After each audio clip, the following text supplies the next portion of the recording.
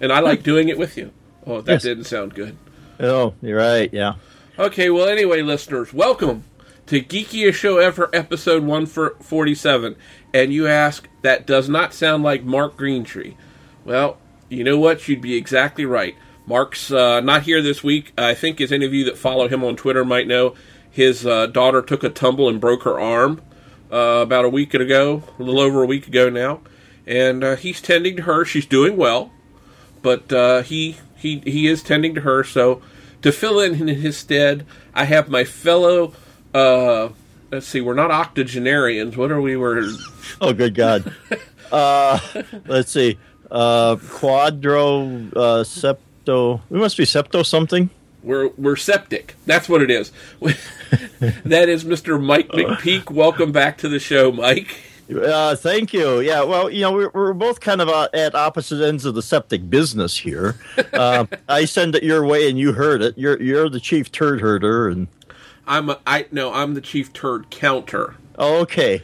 And some days I just feel like Chief Plunge a lot, but no, I sit there, go 1 little, 2 little, 3 little turds, 4 little, 5 little, 6 little turds.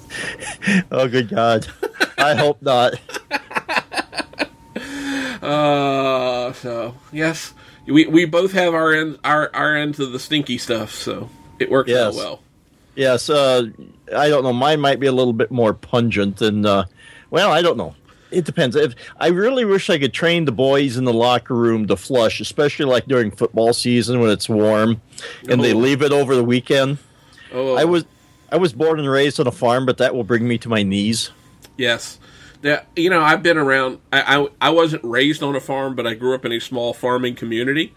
Well aware of those smells and what that is. And it doesn't bother me. Well, get around a pig pen, that starts to get a little ripe.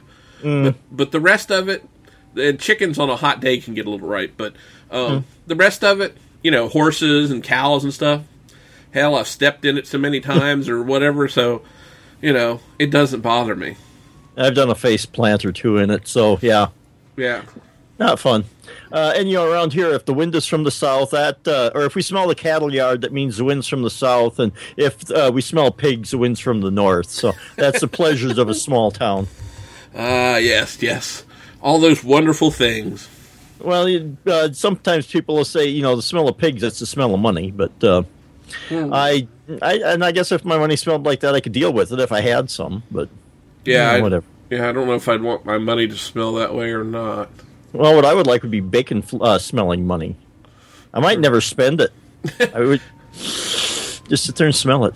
It's funny. Yesterday I had to get gas in my vehicle before I went to work, and I was at the little service station up around the corner from me. And they make these amazing breakfast sandwiches. So I decided to take a couple of my friends at work these sandwiches. So I got them a fried egg with a sausage patty and bacon on it, on a slightly toasted bun. And I took it into them, and they were like, "That tastes so good." I said, "Yes, that was a heart attack on a bun." I'll take one of those. You don't live forever. I'd rather die with a smile on my face. Well, I told them next time I'll add a little bit of either ham to it, or maybe I'll add some, what else could I get? Scrapple. I'll get some Scrapple and put on it. You could also throw a dash of Tabasco sauce on there, just kind of spice it up a little bit. Yeah, could. I'll have to grab some of that and take it to them, because they thoroughly enjoyed it. I mean, no better way to start a 7:30 meeting with a nice warm sandwich like that to get you going. Well, the better way to start a 7:30 meeting would be about 10:30, but true, very true. So, well, enough about Mike's and I and what we have to deal with coming out of people's ends and where it ends up. But we actually do have some things to discuss this week. I wanted to try to get ahead of the curve. I mean, my grades were always behind the curve. My knowledge was behind the curve. The only part of me that's ahead of the curve is my stomach, where it curves over my belt.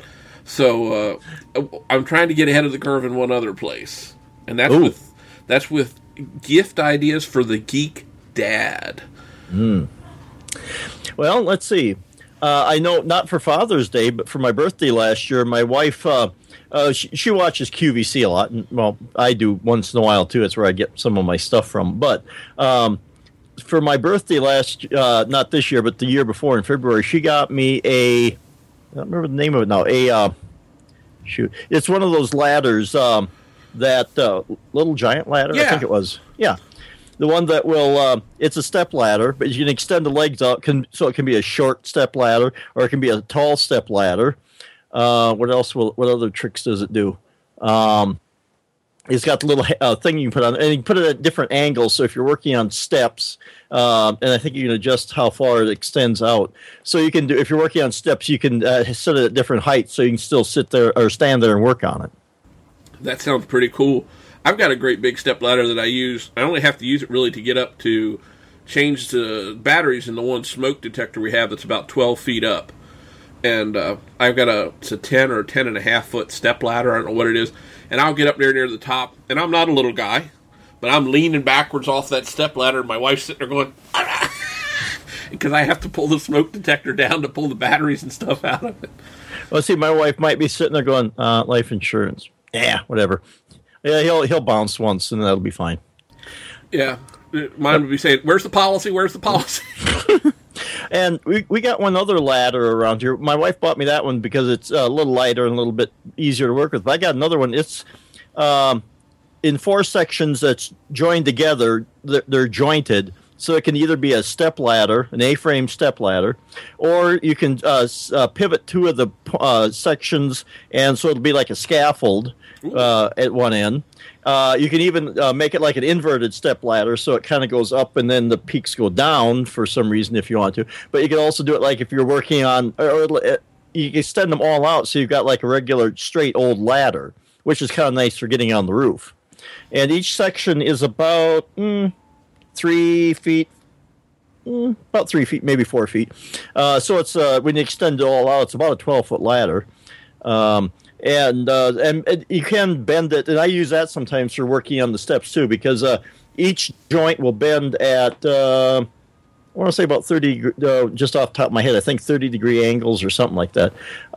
So it's kind of a variety of positions that you can put it in. And it's just kind of a handy little ladder, and when you fold it, all the sections flat like an accordion, it's probably about 2 feet wide, about 4 feet tall, and 1.5 feet wide. So it'll fit in a fairly small place.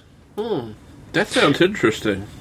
Yeah, that one does. So like I say, it can be either like about a 6-foot step ladder, or you can do a scaffolding. So if you're painting a wall, you need a little extra height. You probably want to throw something in between the rungs so you don't step in between there, or step carefully, unless you want to be a soprano. But so you can put it in different positions like that, and when you're doing different projects, it's always kind of handy to have.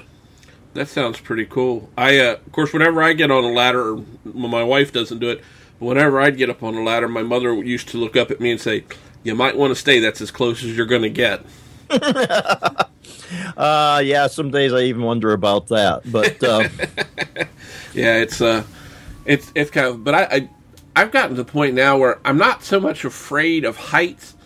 If I feel like I'm steady, I'm okay. But I know a lot of people are afraid of heights. But when I get up on a ladder, if I don't feel like the ladder is really steady, that's when I start to get nervous. See, I had an issue when I first started working at the school, because we've got a high lift, which is basically, it's like a vertical ladder that you can crank up to different heights. Well, when we're in the gym, I could do that because you just kind of walk up it, and then there's a cage at the top. So in our regular gym, that was fine, because that would go about, I think, 15 feet up in the air. But when we went into the other gym, the field house, as we call it, that's got a higher roof. So we had to put a 4-foot, and it was stupid. It was an OSHA nightmare. An OSHA inspector would look at it and have a heart attack, because you had to take the cage off the top, 4 bolts, you had to take that off. You had to put a 4-foot extension on top where the cage was, bolt that down, and put the cage on top of the 4-foot extension. So you're handling this metal around, and it's probably about a foot and a half by 2 feet or something like that, wide enough to walk on. So you got to put that stuff on top, and you got to balance the stuff and put it up there. We kind of got a procedure figured out now where we can get it put on there, but it still takes 2 people to do it. So anytime we got to change the lights in that field house, we have to get 2 people in there, and it's just like a big freaking rigmarole. The administration though has found like an electric man lift for us, so I got to talk to them, make sure that they get that thing bought, because a big old scissor lift. Yeah. That would make life a lot easier, because then we don't have to do a lot of screwing around. But when we had to put that 4-foot extension on, it took me a couple of years before I could get up in on that thing, because it's just high enough, and I would make the mistake of looking down. It looks like the room was kind of going back and forth at me. And it sounds kind of weird. The way I finally managed to conquer that, before I got my bifocals, I was wearing contact lenses, then reading glasses. And the problem with reading glasses is, do I stick them inside my shirt like this, that people can't see, but then I tuck it down in there, and then they get crushed when I'm doing stuff. So I was walking around with it at the end of my nose, and so I kind of look over it for other stuff when I needed to read. I'd tilt my head back. And so when I went to climb up that ladder, I had them on, and it just distorted things enough so I couldn't quite see the floor. So then my mind wasn't thinking about dying at that point. It was just I was climbing up a ladder. It was stupid, but it worked. I tell you, one of the biggest things when I was younger, I went to go inside. We have something called a standpipe, or not a standpipe. It's a standing water tank. It's not the elevated kind. It's basically a big round thing that's on the ground, but it's 100 feet tall and about, I don't know, this thing's probably 50 feet in diameter. And it's just full of water, and it's to help keep the water system pressurized. I got the idea that they needed something done. I said, well, I'll go up and do it. And it has an enclosed ladder that's permanently attached to the side of it. It's in this, like, tube. Well, I got in there, and I started going up. And I got up, and the further up I went, I got the sensation that I was going backwards at an angle. Like this. It was like, I got up there, and I felt like I was hanging on, and yet I was laying backwards. I'm going, I don't think I like doing this. Well, and out in the farm, we had a silo, and for people who aren't familiar with farms, it's a big round thing, but you put chopped corn in there, silage, and we would put that in there, store it, and then feed the cows from that during the winter. Well, it had 2 ladders, one on an enclosed tube, like you said, that you would crawl up, because that's where the silage would come out, because you'd have a silage unloader that would take the silage out of the top and run it down, drop it down that tube to where you were collecting it down below, and it would work down. You had to climb up there once in a while and let the silage unloader down. You had to move the auger that took it out. But on the outside, there was a ladder that didn't have anything around it. It was just an exposed ladder there. And you had to climb up beside that, because to fill up the silo, you put a silage blower down below, which is just like basically a big paddles that would shoot it up this tube, and the tube would then shoot it through a hood and then down into the silo. So you had to get up there once in a while, and I was young when they were doing it, so I didn't have to do that. But we'd have silage cutting crews, and so they would bring the silage blower over, and then they'd have to put the pipes up. So somebody'd have to climb up the side of this 40-foot silo and make sure the pipes were secure, and then bolt them down and tighten them down. So you're hanging from a ladder with one hand and tightening up with another hand. It's nothing like trying to tighten your nuts up when you're hanging up that high. Oh, and it just kind of makes them go up places that you don't want them to go. So, yeah. And you drop your wrench, and yeah. You drop your wrench, your nuts fall, and then you've got other problems. Yes. So, well, I do like ladders and things like that. But let's see, one of the best things I think I ever got was I got this. I think most of our listeners probably know what like a socket set is that you have. I got this thing one time. I can't remember who gave it to me now, but it's like a socket set, but it looks like a box wrench that has multiple turns on each end. You got about 4 sizes on each end, so you got a total of 8 sizes, and the thing weighs a ton. I mean, you could beat somebody to death with it with one whack. Is that one of those that looks like a little club? Sort of, yeah. Okay. But you can put it on a nut and I mean, it has a whole bunch of different sizes on it. And that is the coolest thing in the world. I keep it upstairs, so that way I don't, if I need to tighten something up there, I don't have to run all the way down here and out into the garage to my toolbox. Because I've got one of those great big small home mechanics toolbox, I'll call it, the 3-section ones. Mm. So, of course, you can tell I'm a real geek because one drawer is full of whole hard drives that I need to destroy, and I haven't done it yet. Dynamite. Yes. Yes. And since I am a high school custodian, I carry tools around with me because it's kind of handy to be able to just stop and fix something right away. So I keep there's about 3 tools I carry with me all the time. One is a putty knife because people have to chew gum and they don't know what a wastebasket is. So sometimes you got to scrape it off the floor. So that's always handy to have. The other one I carry around is what I call the universal wrench, a good old 6-inch vice grip.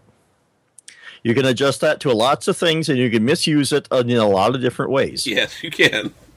And even when I was on the farm, that was pretty handy because that was one of the best tools that I found for putting up fences and fixing fences because you could clamp it on, especially when you're putting up fence because you had to put wire staples on, which is kind of like a wire loop with a hook on one end that you would put on the wire, pull it around behind the steel post, and then you'd have to twist the end around the other end around the wire to hold the barbed wire in place against the post. So it was just kind of nice. You could clamp it on there. You could whip it around a couple times, and that staple wasn't going to fall off. And you get nice and tight against the steel post so that it wouldn't go up and down on you. Yeah, no, you make me think, too, of something for years when I was around here, and I don't mean this to sound offensive, and I'm not trying to offend anybody. For years, I was told something, the best tool to ever have was what was called around here a West Virginia socket set. Okay. Mike's looking puzzled. Yes. I always called it a crescent wrench. Okay. And for people in England, I believe it's called a spanner. Yes. Yes. But it's an adjustable spanner. Yes. It's an adjustable spanner. Yep. Yeah, and and once upon a time, I think I quit carrying it because it wasn't quite as useful. But I did have it like a little 6-inch crescent wrench.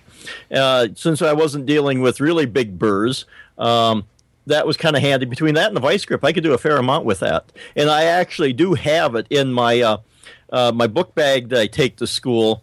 I've got a little pouch of tools in it that I call it my my little tool kit that I carry with me. So in there, I've got a 4-in-1 screwdriver. I got that little 6-inch crescent wrench. I've got a set of hex wrenches, the 6-sided ones that you use for set screws and stuff. So I got a set of those that I keep in there. I think I've got a snap ring plier in there because there was something I needed to fix with the snap rings. What else do I have in there? I got it's probably about 10 pounds of tools in that little thing. I've got something that's really cool that my wife gave me, I don't know, probably 10 years ago. It's something called a gator socket. Is that one that you put on there and it adjusts? No, it looks like a regular socket. I mean, like a big deep well socket.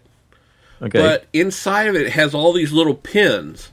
So when you slide it on any nut, it self-adjusts to the right size. Okay. And then you can turn it and take it off. And it came in this pouch with extra handles and other little accoutrements to do things with. And it's a very handy little tool. It's called the Gator. I don't think I have it real handy, or I'd show Mike what it was. And I should have thought you told me ahead of time, but I should have brought my tools with me. Not that it would help the audience any, but I can show you what they look like. And the third tool that I carry around with me all the time is you always need a screwdriver. Because there's always those things you have to do. And I found one at the hardware store. Actually, my wife found it last year, and then I bought myself one this year. You pull the handle out, and you can see inside the handle there's a whole bunch of different bits. And all you have to do is take it and turn it and select the bit that you want, and then push the handle back down inside, and the correct bit will pop out. Oh, I've seen one similar to that. I have one like that, except, and I might even have it down here with me. You pull down on the handle, and it has all kinds of different tips for the screwdriver. But now you have to pull that out and put it in the end of the thing. Nope. That's what mine is. See, this one here, it's all automatic. You pull it down, and it will retract the bit inside. And then you turn the handle, and there's a little indicator, and you pick which bit it is you want to use, and then you push it back down into the handle, and the bit will pop out. You don't have to be taking out bits and fumbling with them all the time. Think of it kind of like a revolver. Ooh, guns. Yes. With bits, yes. Guns with bits. Bits with guns. But it's that kind of notion, though. It's kind of like the chamber in a revolver with all your different screw bits in it. All you got to do is like I say, pull the handle out, so it'll pull it in, the one bit in, and then you just turn it till you find the one that you want, line it up with the selector, and then you just push it back, and that bit will pop out, and it will hold about, I think, 8 different bits. That's so you got handy. It is, because it's got a couple Phillips, it's got a couple.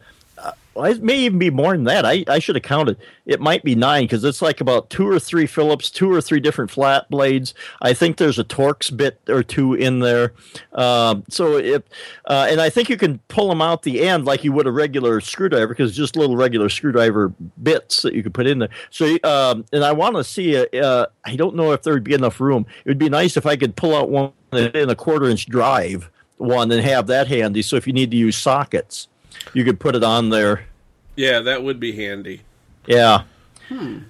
Because there's quite often I will need to adjust something or fix something, and sometimes I prefer. Well, actually, anymore I prefer Torx, but this is an old school. So there's Phillips, but there's a likelihood there will be slotted screws too. So you need a variety there. And I used to have another one that I had that was pretty handy that I think my wife had got on QVC, but I kind of wore it out. It was a ratcheting screwdriver. You could change which direction it ratcheted. You could screw the cap off, and in there would be a bunch of bits. And so you could take them out and put them in like you needed. But then they also had in there a micro screwdriver set with a small Phillips and a small slotted for like working on glasses and such. Yeah, and that's something I was going to say that's really handy. A few years ago, I asked for and got for Christmas a set of, I refer to them as jewelers' screwdrivers, and they're all the real fine ones. Yeah, okay. But these are a lot of fine. But they're individual screwdrivers. They're the Torx. There's the Phillips, and there's the slotted screwdrivers. It's a set by Craftsman makes it, and each one's colored different. So when you go to grab it, you can tell what it is by the color code on it. And this one that I was holding up to Kevin while he was talking, this is one that I think I talked about when I was talking about the putting the SSD in my MacBook here, because I thought I was going to have to order a set of screwdrivers to with small Phillips to get some of that stuff out. But then I remembered we have a hardware store line in the Midwest here called Menards, and they give you presents on your birthday. And so this was the one that I got. So it's kind of the handle here looks like a pen. It's even got a little clip if you want to clip it on your shirt pocket, and then you put your bits in there. And there is 12 bits. So you got about 4 Phillips, 4 flats, and about 4 Torx going all the way down to a T5, I believe. So it goes down to really small Torx. And like I said, they gave that to me for my birthday. And they even have a little ring that you can put on the end of your handle there, and you push it down and it lights up so you can see what you're doing. Oh, so you can tighten your nuts with light on them. Yeah. Or you can screw in the dark. Sometimes that might be better, but I have the face for that kind of stuff. But when they got this, the end even on the screws, I think maybe you could you could store bits in there. So yeah, you could clip it in your shirt pocket and carry it with you. But and that was really handy for putting my hard drive in, because it had because you needed a Torx bit, and I think you needed like a T6, and that was in here along with the T5 and the really fine Phillips. So, yeah, no, for anybody that works on computers or anything like that, it's great to have something like that handy around. When I was doing help desk support all the time, I was out fixing people's PCs at their desk and stuff like that. Back in the early days when I was doing that sort of work, I had a little multi-tool that I carried with me. Was a screwdriver, or it looked like a pen, but you could tell it was a screwdriver. And one end came out of a plastic handle. I used to have one around here somewhere close, and it had 2 Phillips, 2 different size Phillips, and you could flip it around and change it, and it had 2 different size slotted ones. But it was like a pen, and I just keep it in my shirt pocket, not in my pocket protector at times. Yes, I had a pocket protector, folks. But I'd keep it there, and when I was, if I needed to pop open somebody's PC real quick to look at a cable or see if something had come loose, just whip that thing out, unscrew the cover, take it off, plug in an IDE cable or a SCSI cable or whatever had come loose, and I was right back to, they were right back to work, and They thought I was a miracle worker. Yeah, sometimes it's not too hard to impress people, but it is kind of nice to do that. And that's kind of why I keep my tools with me when I'm at work there, because it's nice just, you see something, you can stop and fix it, because between a vice grip and a good screwdriver, you can fix a fair amount of things with that.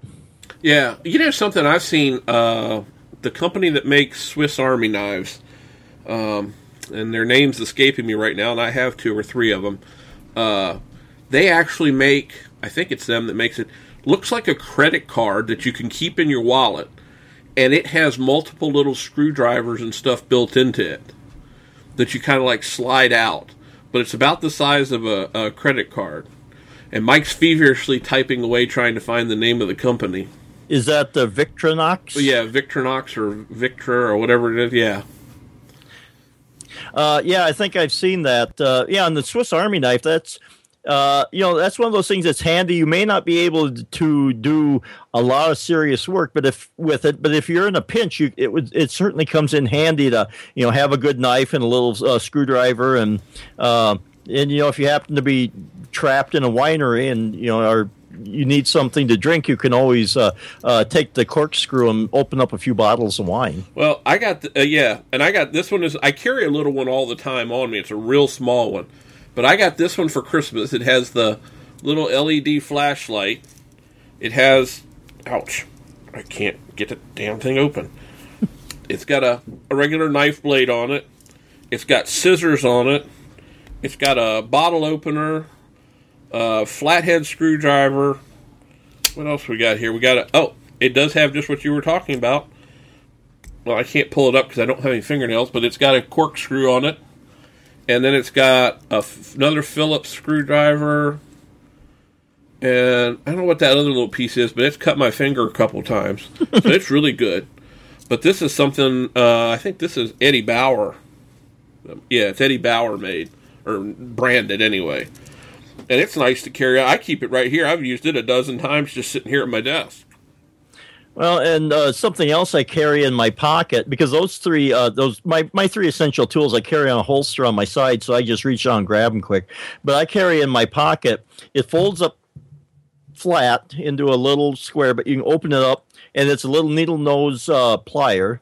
And then there's a little knife that'll come out of there, too. And that's pretty handy if you got to get down in and reach something. Or if you're doing some electrical wiring, you can grab your piece of wire like that and make a nice little perfect little curlicue to go over your terminal when you're tightening it down. You don't have to sit there and try and bend it with something else to get it. And I like my wiring to look good when I'm hooking stuff. I like the nice-looking little cues. I don't want to have to sit there and bend it and screw around with it. No, well, then plus it's also that way if you do it right, then when you tighten the screw, itself wraps itself, and then you're better off. You get a much tighter and a better connection. And I don't like those kind of, as an aside, I don't like those kind of plugins. I do have the kind where you can just jam the wire in the back, but I don't like that. To me, that's not real wiring. That's just a easy way of doing it, but I don't think it looks too professional. Every time I think about, I'm afraid of electricity. I freely admit that, because I've had a couple negative experiences and truly negative experience. As a child, I was experimenting, and a metal coat hanger through the end of an extension cord that's plugged in does not produce exceptionally good results. No. And I must not be that smart, because I remember as a teenager, somebody had given me an old black and white TV set, and that was the days when the picture would kind of roll around and stuff. So I was kind of blindly reaching in the back there, trying to reach the adjustment while I was looking at the front. And, transformers actually hold energy, and they dissipate it. Yeah, they will dissipate right all over you. Yes, right up my arm. Well, then I had this uncle who wanted to teach me a little something about small engines as a child, and he said, the spark plug wire is loose. Can you please hold the spark plug wire while I pull on the engine to start the lawnmower? You only do that once. I only did it once. If you do it twice, you're an idiot. But anyway. That hurt like a mother. Yeah, the same way. You can test an electric fence by touching it, but after a while, you really don't want to. Then I would go get the electric tester and then stick one end in the ground, touch the other end of the wire, and see if the needle moves. Well, I learned the electric. I mean, I knew about electric fences because, again, I grew up around it. I didn't have to work on them much, but I was around plenty of people.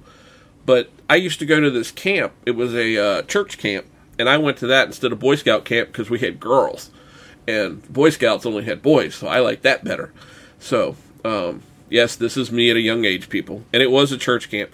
But where we had the softball field was right next to. This was in the mountains in South Central Virginia, near a place called Kieseltown, if you want to look it up, folks. And we went. The softball field was right next to this cattle field, and they just had the electric fence around there.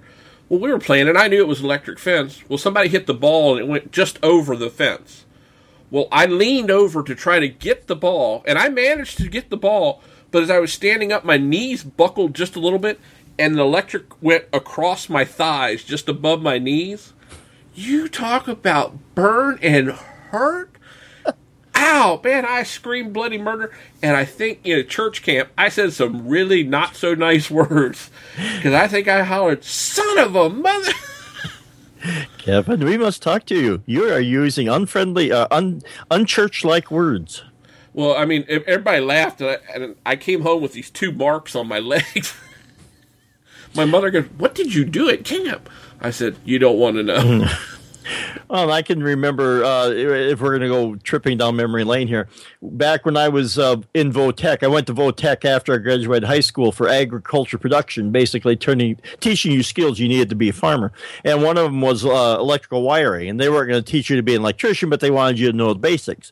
And one of the things that we had to do was to get an electric motor to work. So the teacher handed me this electric motor, and there wasn't a wiring diagram on it. So he said, just figure it out and see if hook it up and see if it works. So I thought I hooked it up the way I thought that it should, and I said, does this look right? He said, well, plug it in and try it. So I plugged it in. Have you ever heard capacitors blow up before? Yes. It sounded like a shotgun going off. and he goes, I think that's wrong. I'm going, really? And then you open it up, and it looked like a mouse had made a nest inside the motor there. All the paper in the capacitor had just blown up, and I think that motor was shot after that. Literally shot. Yes. Well, you know something else that carries a surprising amount of electricity that, again, one of my dear family members, my brother, worked for the phone company years ago, and this was when there was just one phone company. And this is back in the day when a phone was hardwired to the wall. You remember the 4-prong plugs that they used to have here in the United States before they had the RJ45s? Yes. Or RJ, is that RJ? That's RJ11, excuse me, that they have now. Wait, did you know that? And they actually had a mechanical bell in them. Right. They had something that sit there and clang back and forth between 2 bells to make the phone ring, people. It really did ring. Well, you'd be surprised how much voltage it takes to make a phone ring. Don't touch the red wire. Well, my brother said, oh, here, I'm trying to work on the phone, Kevin. Help me hold the wire. And they called it from another phone. Oh, my God, that zapped the shit out of me. I've done that because I was cheap. I was trying to wire our own because I didn't want to. And this was after the phone company was divested or split up because it was a monopoly, and I think they've gotten back together, kind of like the snake that comes back and joins itself and becomes even bigger and stronger. But yeah. And so I was doing our own electrical wiring in the house there for the phone and everything, and I was hooking it up, and I touched the red wire, and yeah, it'll send a little tingle up your arm. Yeah, and there's a lot more voltage that it takes to make that little clapper ring. But it was funny, years later, somebody said, I want the bell to turn off in the phone. I said, I got an easy way to do it. I opened the phone up, reached in there, and clipped off. It was just a piece of copper wire that had the little clapper on the end of it. Clip, it's off, threw it away. Phone won't ring no more. I can guarantee you that. Well, it's one way to get rid of salesmen. They call you. Yeah, that's true. That's very true. But enough of our shocking experiences. Are there any other tools that you have or would recommend for the geek or the dad or the geek dad out there? Well, I've got a site I would like to recommend, especially for the geek, iFixit, because that's where I got the parts. I had to replace the battery in my MacBook here, and when I did that, and Mac decided that they're going to try and be different about it, so then they have the, I forget what it's called, it's not the penultimate, but it's whatever, the three-sided or three-slotted Phillips type screw. Pentalobe. So you had to buy pentalobe. There you go. So you had to buy the special screwdriver for that because that's not something you're going to find anywhere. So they had that, and when I replaced the battery, because I replaced the battery, and then a little while later I decided to replace the hard drive. So I got from those guys, I got the pentalobe and then a small Phillips because I had forgotten I had this other nifty little toolkit there, and then I think and then I got the spudger for. Because there's a few wires in there that you had to move. So I got those 3 screwdrivers from them plus the battery. But if you're, and I have gotten emails from them, and they got toolkits you can buy with all the different size bits in there and different screwdriver bits. They got all different kinds of spudgers in there if you need something really specialized or really small to get in there. And they've got all sorts of tools for the geek that wants to work on his computer hardware and do any of that kind of stuff. Well, it's funny. Not too long ago, I found my old tool set that I bought. I think I bought it in 1984 or 85, and it was old enough that a tool set that for working on computers that it still had the chip inserter that would let you insert memory chips and stuff without bending the pins. Basically, it was kind of a C-shaped bracket, square C, and you'd put the memory chip in, then you had a plunger you push down so it applied, and it had another piece of metal that was the same size as the memory chip, and that way it pushed down on the chip equally across the entire surface of the chip to insert the memory chip into the socket, because this is way before the days of SIMs or SIPs or any of that sort of stuff back then. So that was one of the cool. I still have that tool set. I don't know where it is right off the top of my head at the moment, but I mean those were cool. So computer tools are always good for a geek because you can never have too many of that because inevitably when you go to find a tool like that and you want to work on something, you will not be able to find that special little tool that you need. So having 1, 2, or 3 of these things is never a bad idea. And I'm looking at iFixit here, and they have their ProTech toolkit, and it's got a 54-bit driver set. It's got looks like about 4 different plastic spudgers, about 3 different kinds of tweezers, even an angled one. If you need to get in somewhere, your anti-static strap, excuse me, suction cup if you got to be pulling glass off a cell phone, and it looks like about 3 different metal spudgers, a little ruler, especially with a little slider on it, so if you got to measure depth or whatever.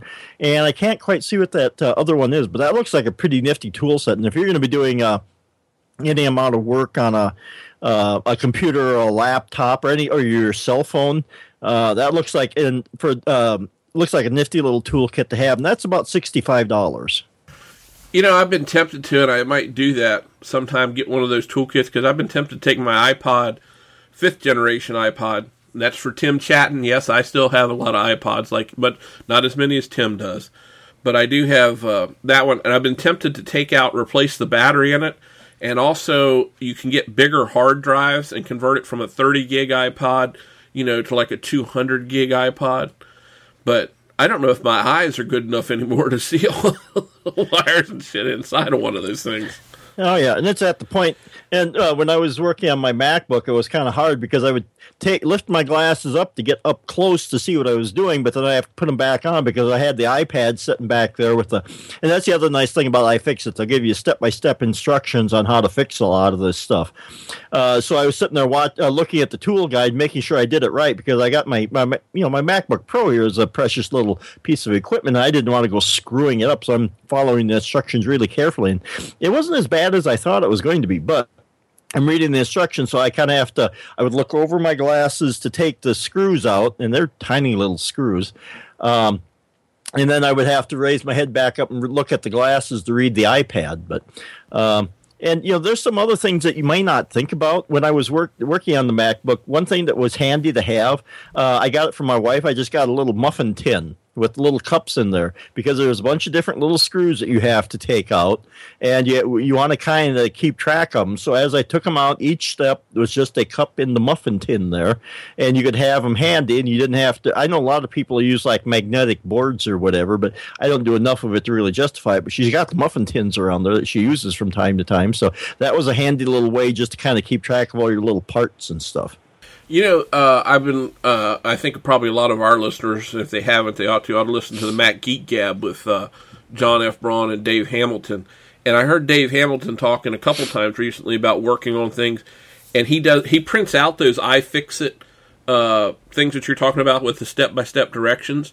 And then what he does, if I remember correctly how he said it, he puts some double-sided tape beside each portion of the instructions. So when he takes out the screw, he sticks it right next to the step of the instructions on this double-sided tape so it won't roll away. So he knows those screws went with this line of the instructions. That's not a bad way to do it. Yeah, I thought it was actually a pretty clever idea. So kudos to Mr. Hamilton for coming up with that. The next time I decide to rip into something, I might do that. I tell you what, you send me your MacBook Pro and I'll tear into it and try it. That's not polite gesture, Michael. No, that's fine. I'm just saying you're number one, Kevin. Oh, okay. Right. No, actually, I need to open up my MacBook Air. I want to put a SSD in it, and that's what I need to put a new battery in it too. But I think the battery's glued into this stupid thing. Yeah, the MacBook was pretty easy. I've heard people talk about doing the iMac with the big old glass screen that you got to pop off with suction cups. That would scare me. That scares the bejesus out of me doing that. And bless her heart, Katie Floyd keeps chiding me, saying, "Just do it, Kevin," because I've been talking about doing it. She said, "I do it." I said, "Yeah, but you got better eyes than I do. Because if I mess this thing up, I'd die. I would literally die." Yeah, that's a big old piece of glass you got there. Yeah, and if I broke this big old piece of glass, my wife would kick my big old ass. Yes, I know the feeling. So yeah, I'd rather for something like that, because mine's still one of the ones that you can just pull it off. There's nothing big to because it's a 2011 iMac. But I think if I ever decide to put a new internal drive in it, I found there's a local shop right here in town, thankfully, that I can take it to and let them do the work on it, because I just don't have the nerve to do that. But, if you do it, drop an SSD in that thing, and I did that to this MacBook here, and man, that's sweet. Yeah, I'd like to put a 512 or a 1 terabyte SSD in this. Whoa, you selling a kidney there, dude? Although I noticed they've been getting cheaper. I think I saw on Twitter today somebody said a 256 gig SSD for $99. Wow, that's not bad at all. No, if I had a little bit more money, I'd grab one of those and put it in my Hackintosh down here, because I have lost track how old that hard drive is in there. One of these days it may start giving me the click of death, and I don't have a backup of it, so I should put an SSD in there, clone it over, maybe keep the hard drive as the fail safe or whatever. But because I do kind of use that as my server for different needs, I should really, and it would probably speed it up because it's a 3 gig quad core. Core 2 quad is what it is, 3 gigahertz. It's an older processor. It does pretty good, but it's only got 4 gigs of memory, and then that spinning hard drive. So when I'm sitting there doing things with it, it kind of spins, and I get the beach ball for a little while there. I don't know how much money I want to put into it, but a good hard drive would certainly help it a lot, especially if it's doing a lot of I/O caching, I/O, and if with only 4 gigs of memory, I'm sure it's doing a lot of caching to the hard drive. That alone would probably speed it up pretty good. Yeah, well, they say that's one of the biggest performance gains that you can have on any modern computer. I know my work laptop is all solid state, and I used to think, oh God, I got to reboot. Now it's like, I don't really give a shit. Boom, boom. Okay, I rebooted. What the hell? It doesn't make any difference to me now. Yeah, I can. I can't change my mind that fast sometimes. So it's quick and it's fast. Yeah. Oh, I do like the solid state. Actually, the other thing I've thought about doing to give this one a solid state drive, since I've got the Thunderbolt ports on the back of it, is I'd thought about buying a Thunderbolt enclosure, but they're still not very cheap, and then putting an SSD in it, and then booting from that. Because that should be almost as fast, if not faster, than the internal bus inside the Mac. Well, I thought the Thunderbolt was I want to say it's a direct connection to the bus. Yeah, that's what I'm saying. It's right. It should be just as fast, and that would save me actually having to open the thing up. So and the real chance of getting some dust behind your screen.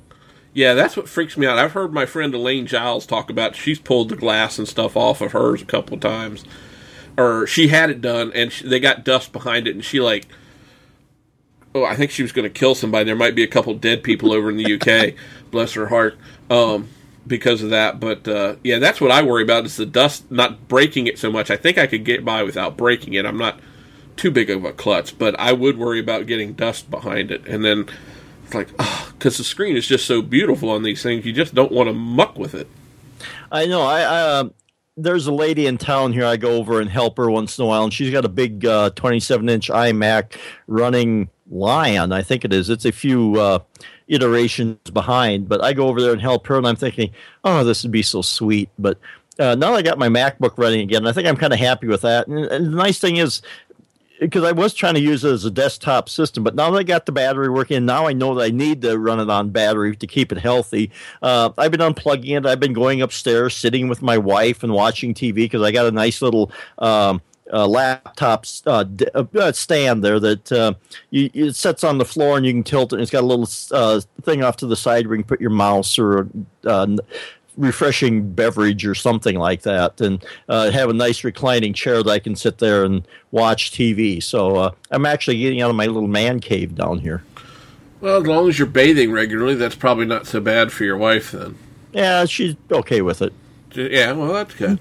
Well, speaking of things and getting out, you said you had something old school to discuss. Well, I when I was talking before we started here, I said old school tech, and it's not exactly what you think. Because, normally when we say old school tech, we think old computers. But me being the high school custodian, we've been moving things around, so I'm talking about old school tech. Yeah, a little twist there. Because and I don't think she listens to the podcast, but we have one of the teachers there that's a bit of a pack rat. And so she was throwing away things, and so we were throwing away floppies. We threw away mimeograph paper. We're old enough to remember mimeograph paper. Oh, the smell of the fresh mimeograph test. Yes. Oh, man. And I still kind of remember that because you had to make an imprint on a special kind of paper, and then you put it on a drum, and then you sat there and spun the drum around, and it spit out your papers. People, we've kind of forgotten, but because that was way back in grade school, I forget at what point they actually started getting copiers, but they were expensive. But yeah, you didn't just frivolously spit out stuff. You kind of decided what you were going to print, because it was a bit of a hassle to go through, because like I say, you had to take the special paper, you could run it through a typewriter, or you could do it handwritten, but it was sort of, I don't know exactly what it was, but it was kind of equivalent to like carbon paper or something. Yeah, it was something weird like that. I remember using it all the way up through high school. I'm trying to remember when high school, yeah, somewhere in there. I just really don't quite remember. Yeah, it was probably through high school. At some point, I just kind of quit noticing. But yeah, I remember using that, and I haven't seen one around here. But and I haven't seen a copier around for a long time. But she just had some stuff stuck in her drawer, so there was some, like I say, some carbon or some. Well, there might have been some carbon paper too that we threw out. Lord. Yes, but there was the mimeograph paper. I think we finally decided we're going to get rid of the typewriter because they used to keep them around for filling out scholarships, but anymore I think scholarships you can all get on like PDFs and just sit down to your computer, fill them in, and print them out on a printer. Yeah. So there's some of that stuff that's getting redundant. We took a few overhead projectors out because they're kind of becoming a thing of the past. Oh, yeah. Because a lot of the classrooms now have projectors and Promethean boards in them. So they really don't need overhead projectors anymore. And if there is something that they want to show, a lot of the teachers have little USB cameras that you can plug in and on a little stand that will you can shine down on the book or whatever, and then run it through your computer and project it on the screen. That's kind of like what they call here, I think, a smart board. Yeah, it probably is. Yeah, on the Promethean board, it is. The projector shines on it, but then it's got stuff so they can go up there and write on the board, and it shows up and it goes to the computer, so you're not actually writing on the board. So it makes whiteboard cleaning a lot easier. You don't have to, because some of that those whiteboards kind of get old and worn out after a while, and trying to get the dry erase marker off them gets a little interesting at times. But you're basically drawing with the computer on the whiteboard. And you do all kinds of neat things with it. I haven't actually seen one in motion, but they don't let me play with the good stuff. But I've seen them use it a few times, and it looks really interesting. And we had actually it was son of the principal. He was experimenting. I've seen it done on TV, and I'd kind of thought about doing it. You take a how does that work now? A Wiimote and a light emitting diode, I think, and you position is it one or two Wiimotes? You position them correctly and then calibrate it with your LED, and you can make your own kind of smart board to use, and with a projector that you would shine on there. Well, you talk about that kind of stuff, and my kids talk about that, and you go in the classrooms. My kids go to my younger kids go to a very new school. It's only probably 5 years old, I'm thinking. Yeah, about 5 years old. And they have whiteboards and everything, and I'm going, where the hell are all the chalkboards? I keep looking for the chalkboards. I'm going, no chalkboards. Yes, no chalk, no erasers, no dust. Yeah. Yay. Because since I've been, this summer in July, it'll be 10 years I started at school. They have no chalkboards. There's a few down in the old elementary that's kind of been decommissioned, is now storage, but there's a few down there, but nobody uses them. I don't know if there's any chalk left in the school, or if there is, I'll have to make sure. No, I don't think they let them use chalk on the sidewalks. But I was gonna say, if there's any chalk, I should make it disappear, because that stuff is just dusty and messy. But a lot of that stuff that we kind of grew up with and we're kind of used to, it's not there anymore. And I'm not saying that's a bad thing. Progress is good. That's a good thing. But, as I'm schlepping all this old stuff around and some old computers, there's some, I hope she's getting rid of them, some old Pentium 3s and 4s around there. Oh, my God. I know, that's what I say. She's a bit of a pack rat. Jeez. We got somebody coming next month that he's just going to load all the stuff up, because there's probably a good 150 monitors there. There's a bunch of Pentium. I think there's even some 2s around there, 3s. Yeah, I know. Oh, my God. So you remember those old Dell Optiplexes? Yes. Yes. There's a few of those. They haven't used them in years, but it's just one of those things. We need to get them out of here. It's just taking up a lot of room. But we look at it. Looking back now, that is pretty. We all kind of go, ugh. I think there's even old laptop or two around there that was running, I think, 95. Oh, wow. I booted it up once just for the heck of it, and I'm kind of going, oh, God. And I think it had like a 10 megabyte hard drive in it. It was one of those big, huge ones that you could actually use to kill somebody with. Oh, yeah. Well, and I posted it on Twitter not awful too long ago. And a friend of mine, I think you know him too, Steve Stanger, TMA Steve on Twitter. I posted my Mac Classic booting up, and I showed it running. The After Dark screensaver had kicked in. I can't remember what portion of it was, but it still boots up. It sits on my desk at work. It's quite a conversation starter. Somebody new comes into my office and they go, does this thing still work? And I said, yep. I proudly reach around, turn it on, and boot it up, and it boots right up, the little bong and everything. I don't have the system disk for it anymore, so God forbid if something happens to it. But it boots up. I can go into Word, I can go into Excel, I can. And I think I had one of those once upon a time, but and down there in the computer stuff there, and I don't know where it went. I think it's got lost in the shuffle. There was the Apple camera. Apple came out with a camera once. I vaguely remember those. Yes, and there was a Newton in there somewhere. Oh, wow. Yeah. And we had an art teacher that used that up till about 5 years ago. Remember the old Sony Makiva camera that you put a floppy disk in? Oh, yeah. And you could put about, 20 pictures on there on a 1.4 megabyte floppy drive. Oh, God, those things, they had to look like 8-bit compared to stuff now. Because you take a picture with even a cell phone camera, and they're about 1 to 3 megabytes, depending upon your camera and what you're taking a picture of and compression and all that stuff. So a modern JPEG wouldn't even fit on a floppy. Oh, I know, yeah, because your iPhone takes a higher resolution, max resolution, because it's a 8 megapixel, I think, for the current iPhone is what the camera is in them. So I mean, that takes a higher resolution than would even fit on a floppy disk. So wow. I know, and I move all this stuff around, and I'm just kind of going, ooh, yeah. And like I said, when I was there 10 years ago, some of this stuff, some of those computers had just arrived that year on a big old pallet. We just kind of wheeled them into the school on a pallet jack and set them down rather than unboxing them and hauling them in by hand.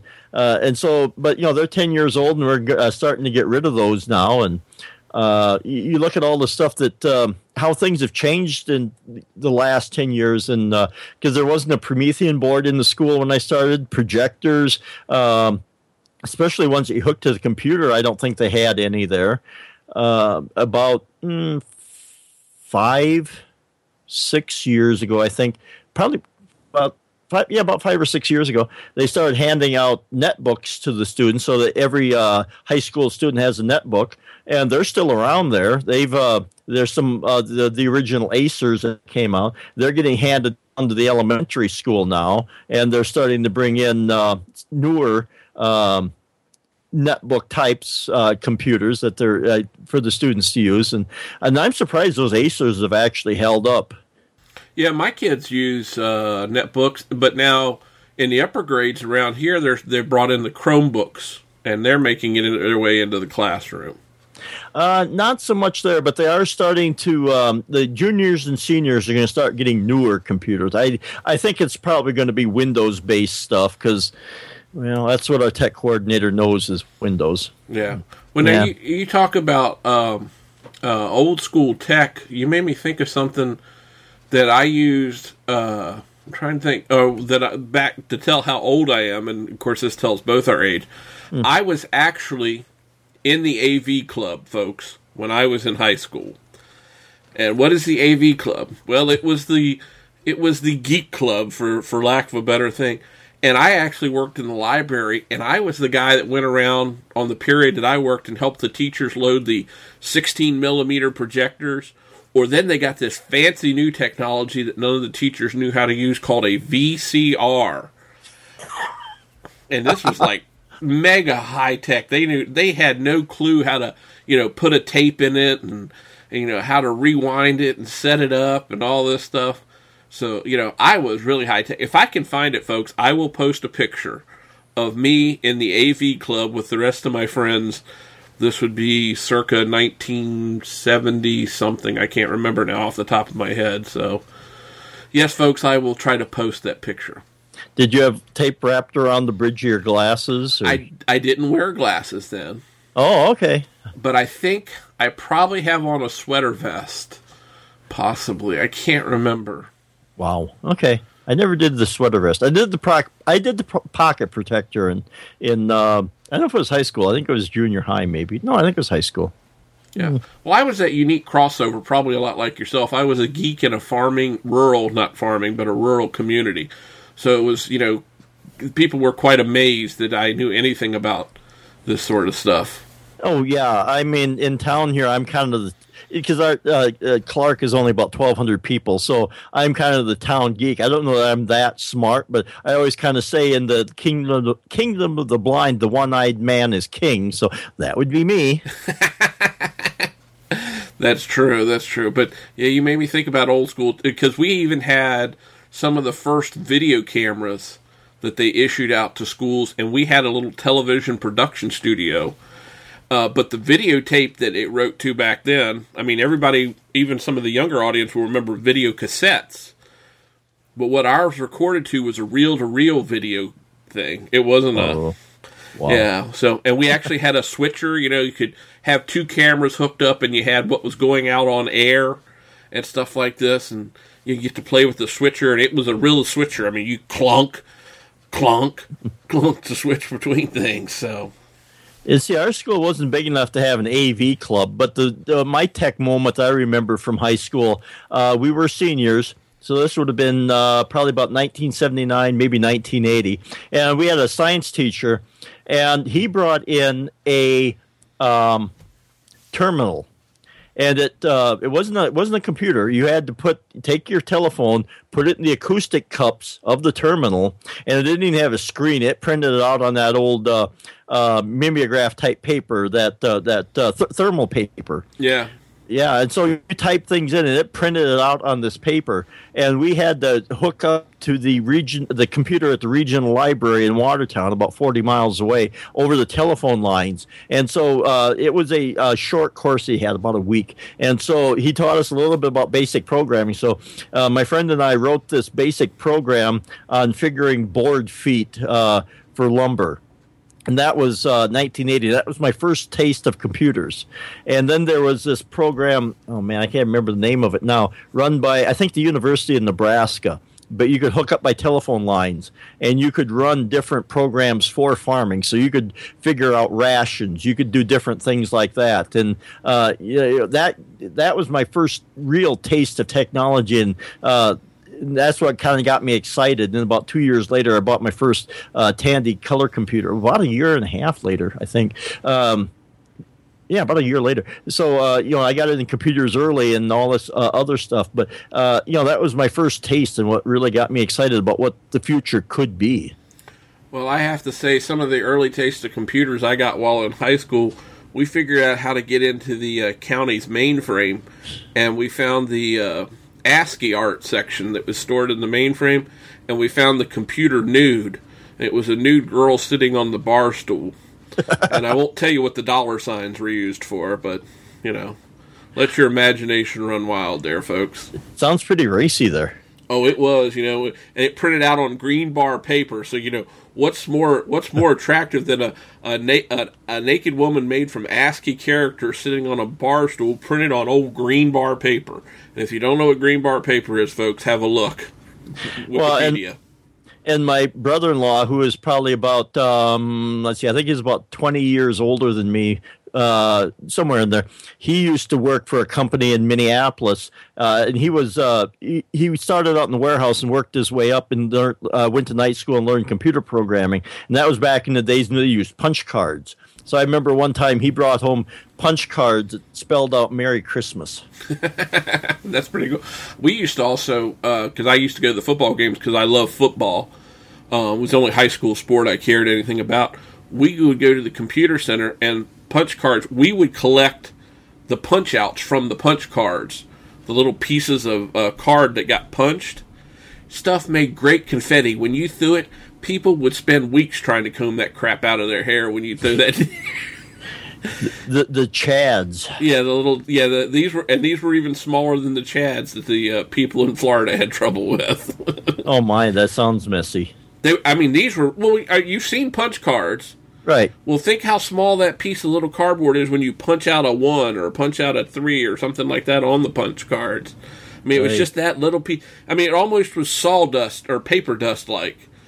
So when you threw it in the air at a football game, it looked great. It looked like great confetti snowing down, but the shit went everywhere and got in everything. So we were real popular for that one. Oh, you must have been. Yes. Well, I think we've kind of covered everything we were going to talk about as far as Father's Day and what I'd like to hear between now and Father's Day, because Father's Day here in the United States is, in about 3 weeks, if I'm not mistaken? Pretty close. I think third week in June. Weekend in June. If you've got any good ideas that you'd like to share with the rest of the listening audience, hey, send them in. We'll share them out there. It would be a lot of fun to hear what other people think and what they think is good for the geek dad, or even just a regular dad, because I don't know many dads that don't like tools or something like that to have around. So please send us your ideas, and we'll try to mention them on the show. So, Mike, why don't you tell the listeners where they can find you if they don't know where? Well, sometimes I tweet, not very often. I should maybe try to work on that. But once in a while, I spit out little pearls of wisdom. And so you can find me on Twitter at DSC Chipman. And then we have our Sci-Fi Tech Talk podcast with Julie Keel and Jeff Sire. And that can be found at sci-fi-tech-talk.com. And this week, we're going to be talking about Battlefield Earth. I'm trying to think what the last episode was I listened to. Because, as I said before when you've been on the show, I don't listen to them in order. I listen to the Repo Man episode. Okay, yeah, the kind of the medical porn show. Yeah. And now I know how much. I think I'm going to send you a copy of a movie, something like Friday the 13th, where you can watch people get hacked apart and stuff like that with a lot of detail. Or the Texas Chainsaw Massacre, I heard, is pretty gruesome. It can be fairly gruesome. Well, just like a lot of the zombie movies, they get pretty out there. So, but anyway, so please, folks, if you've got anything that's gruesome or gory, send it to Mike. He just loves that sort of stuff. Sure. Okay. So, but and I'll say it again. I've said it before. Please go over and have a listen to Sci-Fi Tech Talk. Jeff, Julie, and Mike do an awesome job over there. It's entertaining technology and science fiction, and I do truly enjoy your all show. So if you want to find out more about me, you can always find me on Twitter at twitter.com/BIG_IN_VA, and I refuse to take out the underscores to many people's dismay, but they're going to stay there because it's my brand. If you want to find out more about other things I might be into, you can go over to about.me/Kevin Alder. If you want to know more about the show and listen to some of the past episodes, here's some of Mike's other pearls of wisdom that he's shared with us when he's been on the show, or that he's spewed out as pearls all over something. Who knows what that is? So, but go over there. It's the geekiestshowever.com. Mike thinks it looks like geek showered, so but it's geekiestshowever.com. So go over and have a look. And a review on iTunes would be much appreciated. So between now and then, please go over and have a listen. Check us out. And please, between now and next week, don't forget to hug a geek.